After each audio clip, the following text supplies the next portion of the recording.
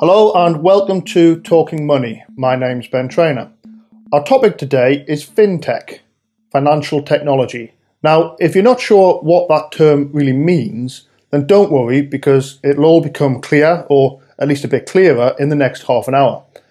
Now, I'm a little bit nervous for this podcast because my guest today, as well as being an expert on fintech, he's also a seasoned podcast host in his own right, and I'm sure will be judging me on my performance today. So rather than risk doing a long intro for him to judge, let me dive right in and introduce you to today's guest, Mr. Mike Ballerman. Hello, Mike. Hello, Ben. Now, Mike, you are the host of the London Fintech podcast, and you also do a lot of consultancy work in the fintech space. Can you tell us a bit more about those projects and about fintech more generally, and how you fit in with it and what it is that you do? Good question. And first of all, I'm very glad that you're nervous. I saw some summary of Machiavelli's Prince recently where he said, always keep your friends and enemies in fear. So that's the first thing, is to get the upper hand of the podcast. You see, it's just like a boxing match, really. But very briefly, I've been in the city for over 30 years. I ran global fixed interest fund management businesses. I was the first head of risk in the city back in last millennium. So I'm coming at the whole thing from a long perspective in finance. In terms of this fintech, which I'll define the word in a minute, I think it's really just the last sort of 3 or 4 years that I've noticed it. You mentioned podcasts. Well, I think as you're probably rapidly finding out, podcast is one of those things you wake up one morning when it's particularly sunny and the birds are singing and the bunnies are leaping around. You think, hey, that's a good idea, I'll do one. And then several years of work goes into it and you find out that it wasn't as easy as you first thought. However, having said that, the show's now got well over 100,000 downloads, 148 countries worldwide, and over the 50 of the top people talking on it. So you get a really good range of people on it as well, don't you? Well, I think the main thing is a bit like cooking, which is that the better your ingredients, the better you're likely to do with the outcome. And there's many niches in podcasting, of course, and many spaces to fill. But the one I'm trying to fill is the sort of 2-weekly deep dive, educational, with a bit of entertainment, and trying to understand things enough to be able to explain them to people who don't understand financial services. So I don't believe in target listeners, but a friend of mine who's an architect listens. I always try to make sure that someone as an architect with no background in FS can understand anything that's going on in fintech. Which brings us to the question of what is fintech? I think the simplest and shortest answer I can give is it's a very silly word. It's a very silly word, which actually everybody is using for a phenomenon which is much more complex, and it's just basically a handle. It hit the mainstream media as a word, I think, in something like 2014 when the whole thing took off, and the likes of The Guardian, The Telegraph were writing about fintech. Fintech really breaks simplistically into 2 bunches, one of which you could call new financial services companies who are providing financial services for either individuals or institutions. So, for example, the likes of Zopa will lend you money if you're an individual with a good credit, and equally if you've got excess funds at the moment and you want to lend them out, you can lend them out through Zopa. The likes of Funding Circle will do the same if you're corporate. This end, which is sometimes called the disruptive end of fintech, is actually relatively small. The majority of what's called fintech you might actually better call perhaps tech fin. They're in old money, they're IT companies trying to sell into financial services, and that's probably like 95% of fintechs as a whole, and they're finding it actually much harder than they would have thought a year or 2 ago, because banks are now so vast that the sales cycle into a bank to sell them a pencil, and I'm not joking, is literally a year or 2 once you've gone through all their processes. So we're talking about these 2 different phenomena. We're talking about new financial services companies that happen to be very digital, very online, very easy to use, TransferWise being another example, or Crowdcube and equity crowdfunding, providing services for you and I and for businesses, and then the other part of it, which is new IT to make banks better banks. So do you find when you're doing your consultancy work and working with fintechs, do you find you do a lot of expectations management? If they, particularly for newer companies that might think we've set up a product, we're going to sell it to a bank, we're going to be millionaires by Tuesday, and you say, well, hang on, it doesn't quite work like that. Well, I think the interesting thing observing it over time, as I say, I've been doing podcasts every other week for 2 years, and I'm always trying to find people who are at the coalface so they can tell me what it's like at the coalface, and the reports that come back do change over time. So to your question, 2014, I think, was very much the year of the startup. There were a good handful, or maybe two handfuls maximum, of fintechs that had been around for a few years before that, before pretty much anybody had coined the word. But in 2014, 1,000 flowers bloomed and a load of people started off. And I personally spent a lot of time with startups, most of which was, I think, at the best educational, but really a lot of it was actually a waste of time, because there were loads and loads of people with all sorts of ideas. You can try and persuade them that actually that a zebra crossing is black and white, and they'll insist that it's blue and green. And you know they're going to fail, like moths into a flame. So a hell of a lot of people started stuff off, which is really good, but then the vast majority of them lacked any experience in being a startup, and many lacked any experience in FS, and quite a few lacked experience in tech. So there was a pretty rapid shakeout, and that shakeout's continuing now. You've now got companies which have moved from the stage of being startups to scale-ups, i.e. they may have raised a few million or sometimes tens of millions from investors. So they're kind of a proper company, getting on for 100 people, and a lot of them are now wearing suits and ties rather than T-shirts. But even then, what they're finding is that in financial services, and this is no different from agriculture or pharmaceuticals or media, the world these days is an oligopoly. Economic sectors are really got enough spaces only for, say, 3 or 4 or 5, taking the marketplace lend as an example. We don't need 142 or whatever there were a couple of years ago. The same in payments. Let's say in 2 or 3 years' time, you and I and the listeners are using some new revolutionary form of payments app. How many apps are you going to have for payments? Are you going to have 100 on your phone? No, of course you're not. So there's this rapid winnowing out. It's a kind of very fast, it's like evolution on steroids. It's happening very rapidly. So it's a winner-takes-all space in which, in the case of some of these spaces, or payments, for example, there already are incumbent winners who presumably are fighting back. Yes, it's a winner-takes-all, but that's nothing necessarily to do with financial services. If you started a new drug company and it was successful, before you know it, SmithKline, Glaxo Beecham, or whoever they are, would have bought you if you're successful, and if you're not, you'd fail. That's just how the world works. I think there's one important difference about fintech relating to the incumbents that you mentioned. And one of my sayings is that fintech is not tech. So tech itself is quite exciting, and you can make things happen very rapidly. So you could produce, for example, a new chat app tomorrow, and somehow this takes over the whole world. And there ain't much stopping you. In fintech, though, and this is what's really slowed down the disruptive stuff, is that there's a massive, unbelievable amount of regulation around the whole space. So to give an example, on the investment management side, not robo-advisors, but something that actually a lot of people, depending on the demographic, really could do with, good advice on pensions.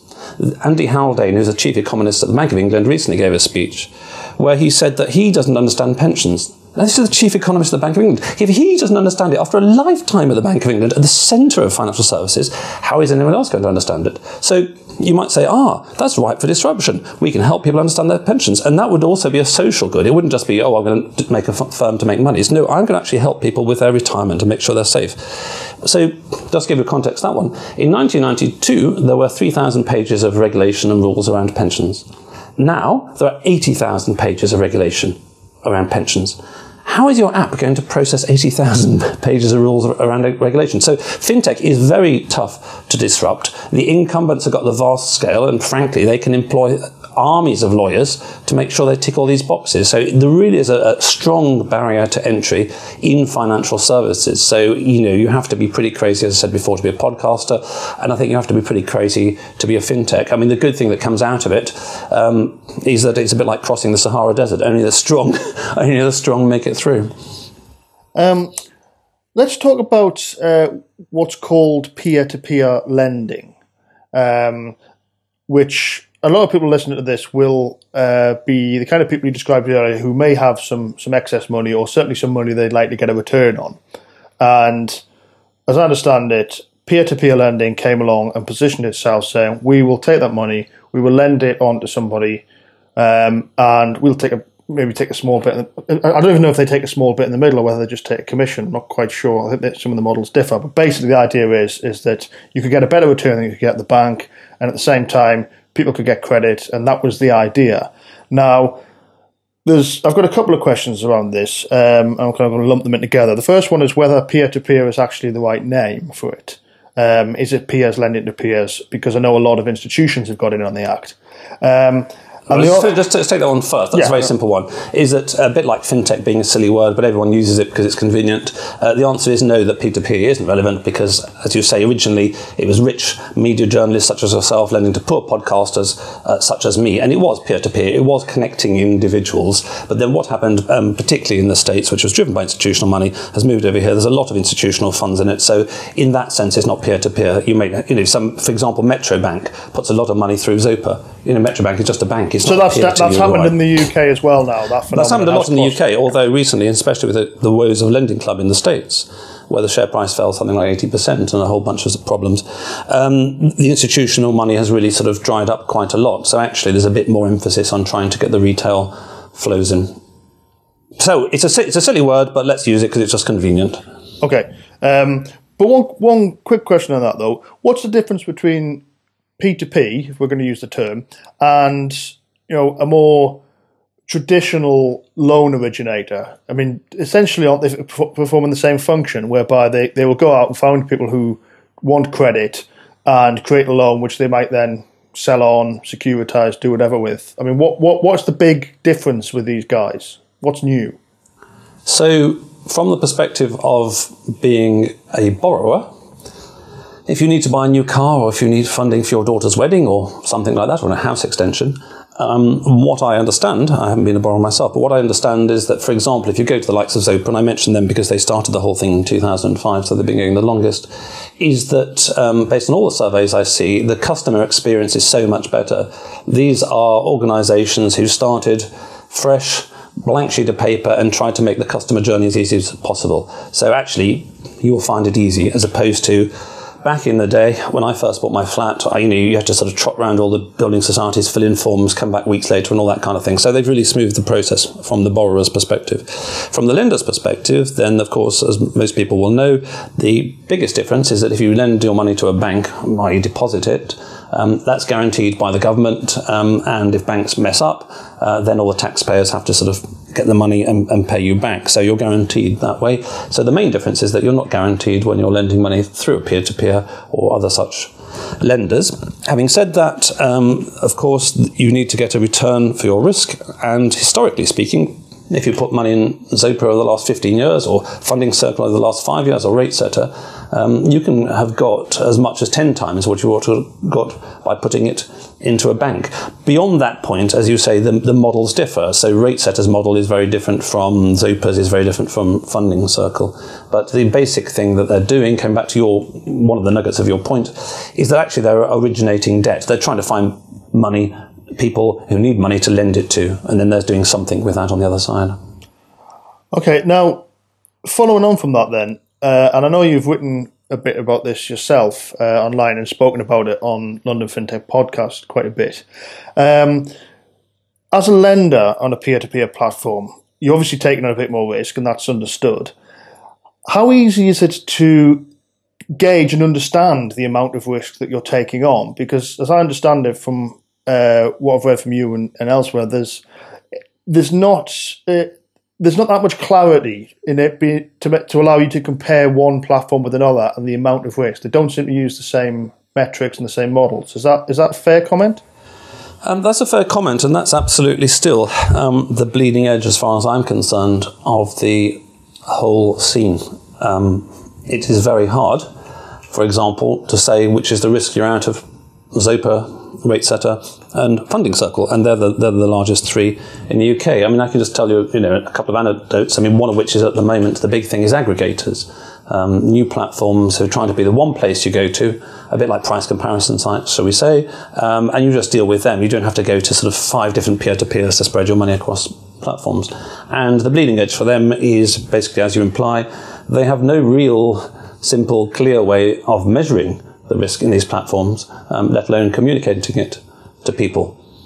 Another anecdote is that about just under a year ago, the world's largest conference of peer-to-peers / marketplace lenders, which is another name for it, took place in London. I think there were hundreds of people. It's going to happen again this autumn. There's about 1,000 people, called Lend It. I was chairing the risk panel with some of the leading players in the marketplace, and I put them two questions to them, which is what is the risk?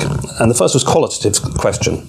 So the qualitative question, you can waffle away and say, well, the risk is you may not get your money back and the economy might downturn and yada, yada, yada. And everyone did okay on that, as you might expect. And then the second one, I said to the audience, I said, okay, look, just before I asked the question to the peer-to-peers, imagine I'm going to give you each £1,000, and once they've answered their questions, I'll ask you how much you think you know about which the risk you're in and where you want to put it in terms of the risk. And so I asked them, I said, well, very simply, I give you guys £1,000. What am I likely to get back in 5 years' time? No guarantees, no nothing, but just give me a feel. Am I likely to get back 1,500? Am I likely to get back 1,200 to 1,800? Am I likely to get back 0 to 2,000?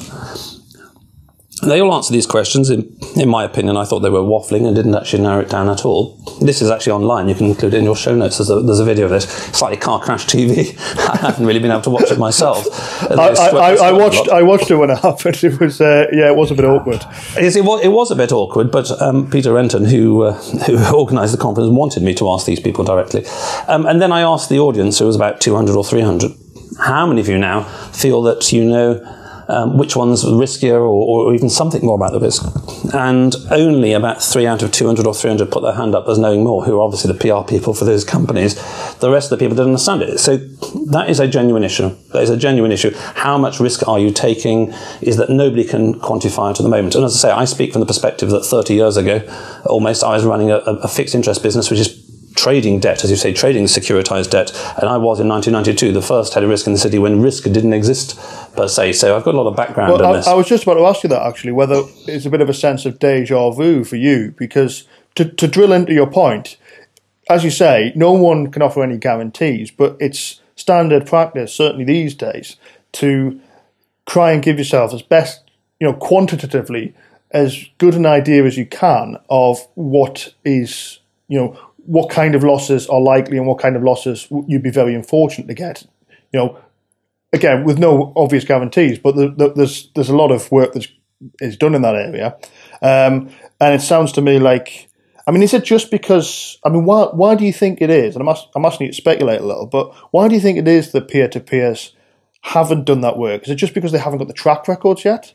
Is the data I think I don't need to speculate. So again, just winding back to my career when I was in investment management, if you invested in bonds or if you invested in equities, for example, there is a long price history for, say, FTSE 100. Yeah, you can look at the FTSE 100 over the last 50 years, and you can work out, the 10 worst days in equities over the last 50 years have been, minus 15%, minus 18%, and minus 33%.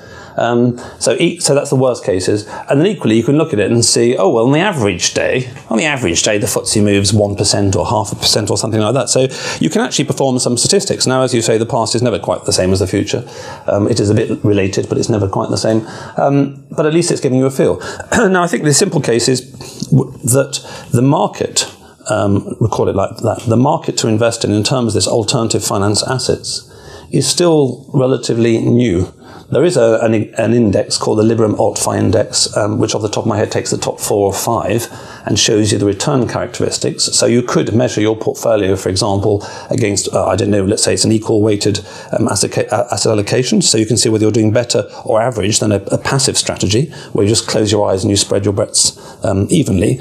But what there isn't yet at this stage is, for example, a daily return index for, say, Zopa, or for Funding Circle's A-grade credits or B-grade credits. I think if you had that daily pricing index, this mark-to-market, which became so essential in risk management in financial services, then anybody could stick it into their spreadsheet and they could see what the worst kind of day is in the last 100, and they could work out the average and standard deviation, and they could start playing with statistics. So I see the fundamental problem as being a lack of a pricing index in the market from the individuals. And going back to the disparity of models, we're still in the early stages of development. The bond market took a long time to develop.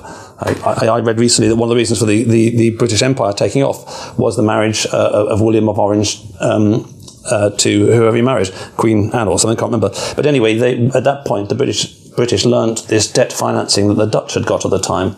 And so we then started trashing the French in the 30 Years' War and all these kind of things, because basically we invented the way of, borrowing lots of money before it existed, spending it on military hardware, and then going ahead and taking the world. So that was that technology, shall we call it, the bond market and government borrowing like that has been around for centuries. So it's just the early days of fintech. So it's still a little bit Wild West. What this means is that, as I said before, that historically people have been getting 10 times what they could have got in a bank, which is probably, at a guess, far more return than the risks involved. Going forwards, the more it becomes liquid, the more you get all these kind of things, the more the risk will be better priced. And for the sake of argument, I don't know, we could imagine in 5 years' time it's twice the risk twice the rate of return on banks. Okay, just get my head around a lot of that then. So it sounds like it's not just that there hasn't been a particularly long price history. They're still not generating the prices. They still don't have the daily mark to market. So it's going to take a long time before they're even generating those data for you to have a price series that you can then use to try and price risk in the future. Is that a fair summary? Exactly. So, for example, I mentioned the AltFi Liberum Index. AltFi Data, who are the people who crunch most of the numbers, certainly for the big 4 players, or 5 perhaps, they just introduced a product recently for institutions. I'm sure they speak to sort of high net worth private individuals as well, to help people understand some of the data behind it, because these portfolios are transparent, i.e. all the data is available and downloadable in a spreadsheet for every deal ever done on the platforms. But of course, it's a lot of work. I downloaded it for myself out of interest. It's a lot of work. It's all very well saying, we're transparent and the banks aren't transparent, you don't know what you're lending to, But it's a lot of work if someone suddenly sends you a 600,000 line spreadsheet with 78 columns to work out what the risk is from that. Well, is it 42 or 4? I don't know. Yeah, transparency can be a slippery word. Let's turn to equity crowdfunding, which I know is another area that people who are listening might have come across, might be interested in, might even be involved in. Now, we often hear the phrase, the wisdom of the crowds, particularly in the early days of equity crowdfunding. Just to quickly sum up what it is, this is basically things like Crowdcube and Seeders and various others, where people will pitch for, startups will pitch for funding for their business, sell some shares in it, a little bit Dragon's Den style is the way it tends to get described in the newspapers. Now, we hear this phrase, wisdom of crowds, and the implication is that lots of people trying to guess or estimate what a variable is will tend to, on average, come up with a better estimate of that than most individuals will. Now, with equity crowdfunding, there seems to be an assumption that you can apply that to a company's valuation. But I've read quite a lot of criticisms of that idea, which suggests that this isn't happening, and this isn't really what we're seeing as much as one might expect. That a lot of people on the internet don't necessarily perform that job and don't necessarily hold entrepreneurs' feet to the fire when they're coming to them for funding. Yes, so that's a whole host of questions and a whole host of issues. Yes. So, but I think just to start off very simply, there's an expression which I quite like, which is no matter how thinly you slice it, it has 2 sides. So, for example, let's just take a different proverb, which is that many hands make light work. Sometimes many hands do make light work. If you've got to sort of dig over a whole garden, the more people you've got with spades, the better. What's the opposite of that? Which is too many cooks spoil the broth. If you're making a soup, you want to do it yourself. So I think the same thing, coming back to the wisdom of crowds. Yes, sometimes the crowd has wisdom, but then the flip side of that coin is sometimes the crowd has madness. And, it depends on the individual situation whether the crowd is being wise or being mad. I mean, a lot of the media propaganda, as you'll be familiar with, is coming from people with a vested interest in telling you, this is all wonderful and the crowd's really wise and join the crowd and, yada, yada, yada. The flip side of that is that I saw a tweet, I think last year, by a venture capitalist who said, I love crowdfunding, it's cheap, dumb money. So your mileage which is a cynical vary. But very honest view. Yes, it's the flip side. It's the flip side. It's like tennis. I mean, I saw Andy Murray yesterday. You play it sometimes in the forehand, you play it sometimes on the backhand. So I think it's important not to be stuck to a particular position. And now, in terms of the valuation point you mentioned, going back to my prior incarnation, when we were Climeworks, we were doing sort of $1 billion IPOs and all this kind of stuff. Absolutely opposite end of the spectrum. And I remember one at Gazprom. We did the privatisation of Gazprom, and somebody was sent off literally to count the oil wells, and Pricewaterhouse went over to count the oil wells, and you couldn't even find out how many oil wells there were in Russia, as you can imagine. It was very difficult. And what generally happens in these things is that corporate finance drive the process, and the equity researchers and equity salesmen kind of work out what the price is. And so on the one hand, you've got an analyst who says, the valuation of Gazprom is $2.75 a share. And on the other hand, you've got the equity salesman who's rang around all the fund managers who are, of course, doing their own valuations. And he says, there's no way anyone's going to pay above $2.50. Forget it. I don't care what you think the valuation is. Yardy, yardy, yardy. And then some way it kind of meets in the middle. And this discussion was going on and on and on and on about what the real valuation of Gazprom should be. And I remember getting impatient at this point and saying, look, guys, in 6 months, it will have doubled or halved from whatever number you come up with. This is irrelevant. It's angels on the head of a pin. And they, no. And actually, I was wrong. And it's interesting, I was wrong. I was wrong because and I've forgotten, it either doubled or halved in 3 months. Now, that's one of the biggest companies in the world. It's a massive, massive producer of oil and gas. So if you can't value something like that, how are you going to value, Ben Trainor's latest startup idea tomorrow, and he's raising a few quid? So I would actually reject the notion of valuation whatsoever. One of the people I listen to most on this sector said there's no such thing as a valuation. You've got a team of people, you've got an idea, they need a bit of funding. It's much more like a lottery ticket. It may get somewhere. And I think the other thing allied to that is that the platforms make money from volume. So, it's in their interests, and the standards vary across the platforms, to be frank. It's in their interest to pump as much stuff through as possible. So if, for example, you're trying to list on the stock exchange, the London Stock Exchange, which is what Gazprom was doing, there's a whole bunch of apparently tedious and boring rules and box ticking you need to do, yardy, yardy, yardy, and I'm sure it's too much. But at the same time, it does actually produce standards, whereas some instances, no due diligence is done whatsoever. The platform might just accept the numbers that the management comes up with. And I did see some statistics saying that of the financial projections on one platform, a year later, 99% of them for companies that raise money had turned out wildly optimistic. Well, that's not a surprise, is it? So what you're saying essentially then is that the gatekeepers don't have a particularly strong incentive to lock the gate. Well, what I'm saying is they're not gatekeepers. Well, they're not gatekeepers. They're brokers. Yeah. Now, let me be clear. They have a reputation, a bit like going into Sainsbury's. Sainsbury's doesn't want to sell dodgy chicken that makes everybody ill and puts them in hospital. So they have a reputation, but equally they have a large part of, look, we're actually just a platform, we're listing stuff, you guys sort of understand it and all that kind of thing. I think the innovation, which I found interesting in the last couple of years in crowdfunding, which helps deal with some of these challenges around due diligence and around pricing, is Syndicate Room. So Syndicate Room have got what they call an investor-led model of crowdfunding. By which I mean, if you go to Cedars or Crown Cube, then we're all putting money in, and the company says, our shares are 150p.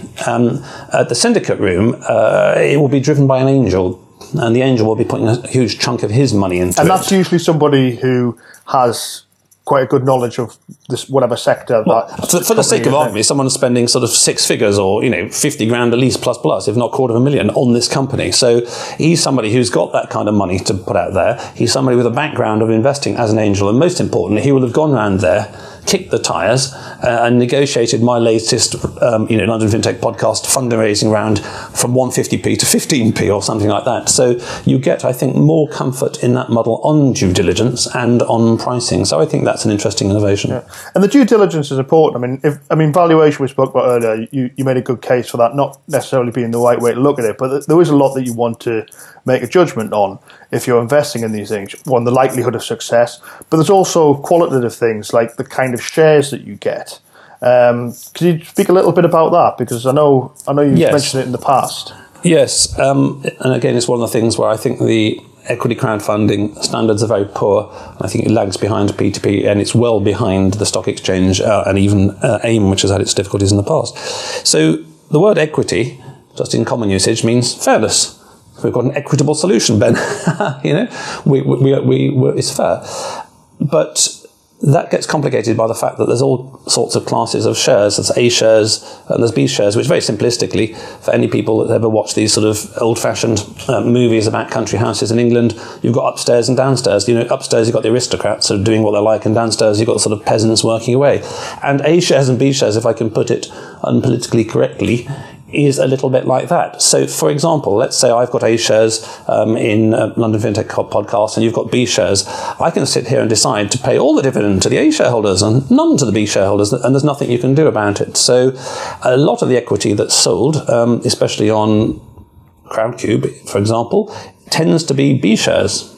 It tends to be the kind of thing that some VC or some listing or some event in the future can actually basically screw you over. So can that have a bearing when it comes to future funding rounds and how much you're diluted? This will depend upon the actual terms of, A shares and B shares and all sorts of preemption rights and things like that. There's a whole bunch of complicated lawyer-really stuff online, but I think the important thing is to realise that, if you're buying 1% of a company, you may own 1% of the equity, but you don't get 1% of the rights. In many cases, you may have, for example, no voting rights, and you may not be treated well on dividends, or you may be treated well on dividends for 5 years, and then some new management comes in and they do something differently. It's one of it's as you say, it's very lawyerly, and we're not going to be able to even scratch the surface of the different issues there are. But it's worth being aware of those that there are these issues out there, and if you are getting involved, all equity shares are not created equally. That's the main point. Yep. One final question then, and we've touched on it earlier when you were talking about robo-advisors, but when you did your review of 2015 and look ahead to 2016 on London Fintech Podcast, you talked about how fintech hasn't really made that many inroads into wealth management. Has that changed at all in the last 7 and a bit months, or is it still the same story that it's not really taking off? Well, I think there's a big difference here between the US and the UK. In the US, these so-called robo-advisors have taken off. It's really a massively hyped-up name, no surprises there, for a process whereby your portfolio just gets rebalanced. So, for example, you say, I want 30% in US equities, 20% in bonds, and 25% in the UK. And then the computer, when your portfolio goes to, 25.5%, sells 0.5% and moves it around. A rather strange process, if you ask me. What's the difference, just very quickly, what do you get from doing that rather than using a spreadsheet? Well, what you get from that is that the where you've put your money automatically does that. So if you decided your asset allocation, you want just 30% in US shares for the sake of argument, I haven't done it, but for the sake of argument, plus or minus one share, plus or minus 1%, it'll make sure it stays in that. Whereas as a private individual, let's say you're just buying it in 3 stocks, and then before you know it, one stock's gone through the roof, and then 75% of your money is in one stock. You think, that's a bit unbalanced. I want to rebalance it. So you call a dealer and you deal, or you do it online, all that kind of stuff. So it's just automating that kind of process. In the UK, there hasn't been many inroads. Nutmeg is the main name that's known. They've changed the chief executive last year. There was a conference run by the Financial News in the autumn, which is invitation only, which I went along to, on disruption and investment management. And there was lots of talks, but basically there was only Nutmeg and not really anybody else. And I think one of the reasons for this is that index tracker funds have been around for a long time. Exchange-traded funds, a cheaper version of that, have been around for quite a long time and got minimal fees hidden away. And there are discount brokerages like Charles Schwab who will sort of sell some of these things for almost nothing. So actually, if you want to be an active investor, if you want to be savvy, if you want to minimize costs, that can kind of be done already. So then, in a sense, what is there to disrupt? And I think the big gap on this is the whole advisory sector, which is that, me with my background of 30 years, I find it confusing. I have to look at what the ISA index allowance is this year, or whether you can include equity crowdfunding shares or bond debts, or, you name it. It just gets more and more complicated. So there's a huge gap for advice. And does this lend itself to a tech solution, do you think? I think in principle it does, but in practice, the fact that there's, as I just mentioned with the pensions, 80,000 pages of legislation means that so far nobody, whether they're a teenager or a 35-year-old with 10 million of VC funding, have actually sort of sat in their bedroom or their loft in Shoreditch and actually written an app which assimilates 80,000 pages of information, takes you a relevant one and gives you the right answer. So, the current model, as I often come across it, is you have a human doing that role, and it's a human who's been doing that role for long enough that they're comfortable enough and just sort of going, forget about it at some point, because it's not like any real person carries 80,000 pages around in their head all the time, but they've just seen, there are enough kind of shortcuts and rules of thumbs and judgment calls that they can make to go, do you know what, this isn't, we can do this should be okay, this won't break anyone. I think that's the world as it was. I mean, I was speaking at a conference last year IFAs, independent financial advisors, who do just the role. You're living in Tunbridge, for example, and you're retiring, you've got a little bit of money, and you get some nice man to come along, and he drinks your tea and eats your biscuits and all that kind of stuff, and advises you how to invest your money. But the problem that the independent advisors face these days is there's a massive regulatory burden being placed upon them, and all this stuff around mis-selling, which to me has got out of all bounds of the original harm, mis-selling sort of mortgage insurances and all these kind of things. Now, whether it is or doesn't is arguable, but what this has done is produce absolute paranoia. So, to give you an example, all the advisors that I spoke to over coffee and that kind of thing, they weren't advising any of their clients to invest in peer-to-peer lending because they said it's just not worth it. They said if in 5 years' time someone decides we were mis-selling by telling people to put to P2P, we'll get thrashed, we'll get ruined, we'll lose our whole sort of business for life. So the regulatory burden on advisors is massive, so they're defaulting to giving the minimum possible advice. A lot of regulation is principles-based as well, which I imagine would be quite hard to program into an algorithm. It started as principles-based, early in the 90s, but it's certainly not now. It's a million boxes, and I think the problem around this mis-selling is that, of course, some of it's absolutely legitimate and some of the mis-selling was outrageous. But what actually happens is you get a bunch of consultants in 10 years later or 5 years later, and these consultants and lawyers define mis-selling 5 years on. Yes. So this might be mispodcasting for the sake of argument, and their podcasting isn't at the moment regulated, thank the Lord. I'm sure it will be at some point in time. But imagine if in 5 years' time someone could come back and say, well, actually, you did the wrong thing. You asked the wrong question. That thing you said was wrong. You would be much more fearful about how you're conducting yourself. So that was actually, this is the realpolitik from the coalface. That is actually the problem that advisors are facing in terms of giving advice. They can't kind of give common sense advice. So I've done a lot of writing for various people on this area, and depending on who you're writing for, they're more or less paranoid about whether I'm writing and expressing an opinion, and that might be construed as advice. Even if I say, look, this isn't advice, but this is what I think, and I've got a bit of a background, and I may know a little, and I don't know everything, so make your own mind up. You can do as many caveats as you like, but some people are pretty paranoid about saying anything, which is advice. It's a phenomenon I'm familiar with, which is part of the reason I'm not saying very much in this conversation. I'm letting you speak. You're giving no advice on the advice. Oh, absolutely not. None of this should be construed as any kind of advice to do anything ever. Exactly, but in real human beings in the real world need to listen to sources of information. Let's say the garages. Like I've got a problem with cars, and I don't know which garage to pick. And I think this is where social proof comes in. In this over-regulated world, as I feel it is, or misregulated world, where the professionals are allowed to give less and less and less. You're a professional journalist. I know from having met you and seen you on the scene, Ben, you spend a lot of time speaking to a lot of people to perform your views. You do the best you can. I do the best we can. None of us is 100% right. But in this world where one has to sort of row back a bit from actually sort of saying what you think or even what you do yourself, then the gap arises and actually everyone just starts copying their mates. Or on somebody on Facebook says, oh, I put some money into Zopa. Oh, yeah, well, I'll do that then, It's perverse. It's perverse. Yeah. There's certainly a gap there. It's actually been identified by the regulators as the advice gap, and it's definitely there. So potentially over time there might be a tech solution to that, but it's going to take a lot of very clever thinking to provide it. Well, I think it's going to require some interaction between the people who are suffering from the advice gap, the people who are trying to fill it, and the regulators. So let's say you've got some super tech and he did a reasonable job and said, well, actually, do you know what, for the sake of argument, your 80,000 pages of legislation and regulation are inconsistent, which of course they will be. Imagine a computer program with 80,000 lines and it's going to have bugs. Yeah. And then there's going to have to be some slimming down of regulation. Putting this into context, going back to, as I say, when I started as head of risk, when I was head of risk, the governor of the Bank of England, his eyebrows held an enormous amount of power. When it was not codified, you go along there and you say, well, we're thinking of doing this. You say, really? He said, if I were you, I'd think about that again. So you go away, you would literally go away. This is a different world. You know, I feel like sort of Obi-Wan Kenobi in Star Wars talking about the reign of the Jedi Knights and how it was different in those days.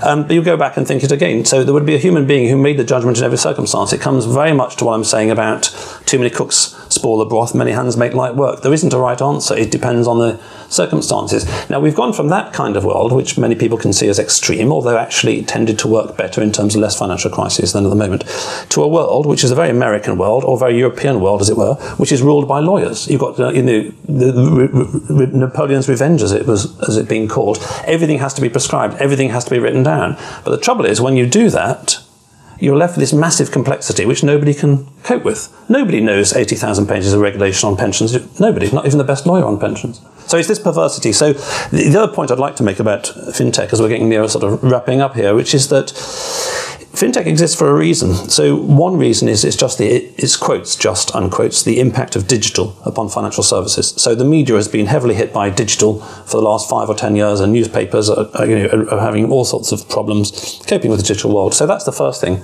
about financial services, is that digital is starting to catch up with it.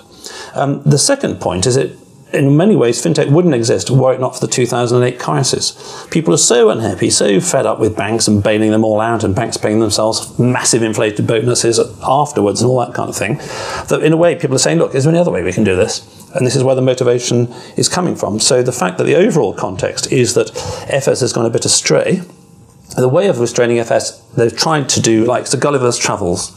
You know, Gulliver, the FS is this huge giant, but it gets tied down by these thousand tiny regulations. Now, that kind of helps in the short term, but I think that the most troubling thing, as far as I'm concerned about FS as a whole, is that the ex-governor of the Bank of England, Mervyn King, and the ex-head of the FSA, Adair Turner, when there was a crash, they've both written books saying that, in their opinion, what's been done isn't going to prevent the next crash. We will have another financial services crash. That's where they're coming from. So FS as a whole is much more of a mess than when I started my career 30 years ago. When I started 30 years ago, we got this pre-Big Bang world, which had actually existed relatively stably for a couple of centuries. We're still going for this transformation of people trying to work out how on earth you manage FS, and fintech exists in that context. So I think it's the kind of thing, actually, Ben, where you've probably got a good career, because it's going to keep you going for a few years to disentangle all this kind of mess. I don't think it's going to get boring soon. Well, no, it won't get boring. It will regularly get annoying. But yes. But again, going back to your listeners, I think, in these circumstances, if you're cautious, then it's a good climate to be cautious in. Equally, if you have a certain percentage of your funds, and I'm not giving advice because I'm not allowed to, but if you've got a certain percentage of your funds and you want to go in a bit more Wild West, there's plenty of things you can be doing. And if you've got the time to research it and use good sources such as yourselves, then actually you can get value added upon the man on the street who doesn't have the time to read through these things and may just read through his sort of daily newspaper. So I think there is a chance for outperformance. I think there's a chance for doing much better with your money, but equally, of course, there's a chance that it's much riskier. And I think, as an investor, whether you're large or small, you're really trying to trade off the same factors, risk and return. I think the Wild West is probably a good analogy for it, because people did make fortunes in frontier times, but they had to have their wits about them. No, exactly. So you can walk into a casino, bung all your money on 42, and it comes up. You'll be fantastic. And the same thing on crowdfunding. You can take all your money and stick it on one of them, and you've got a chance of being a gazillionaire. But equally, as we all know, that's not the most risk-free solution. Well, Mike, this has been really interesting. We've barely scratched the surface of fintech, and what I would urge people to do, if you're interested in this space, and it is a fascinating space, is sign up to London Fintech Podcast. I'll put a link in the show notes. And then it tends to be about once a fortnight, did you say, Mike? Yes, every other Thursday. Yeah. Every other Thursday. And also there's a back catalogue now, which I've painstakingly indexed on all the various topics of the last 57 shows. As well, yes. Yes. So it's a very, very good archive and library. And Mike's spoken to some very interesting people who are running some very interesting companies. As you said earlier, they're people at the coalface. So this is why I wanted to have you on, because basically you've done a lot of work and I could sort of skim off the top of it, because which is quite handy. But there was an awful lot more to explore and an awful lot more to learn about. And there's some really good stuff. There's some not so good stuff, and there's some arguably ugly stuff going on. And we could talk about this all day, but we've both got things we need to crack on with. But Mike, this has been really good, and I thank you very much for your time.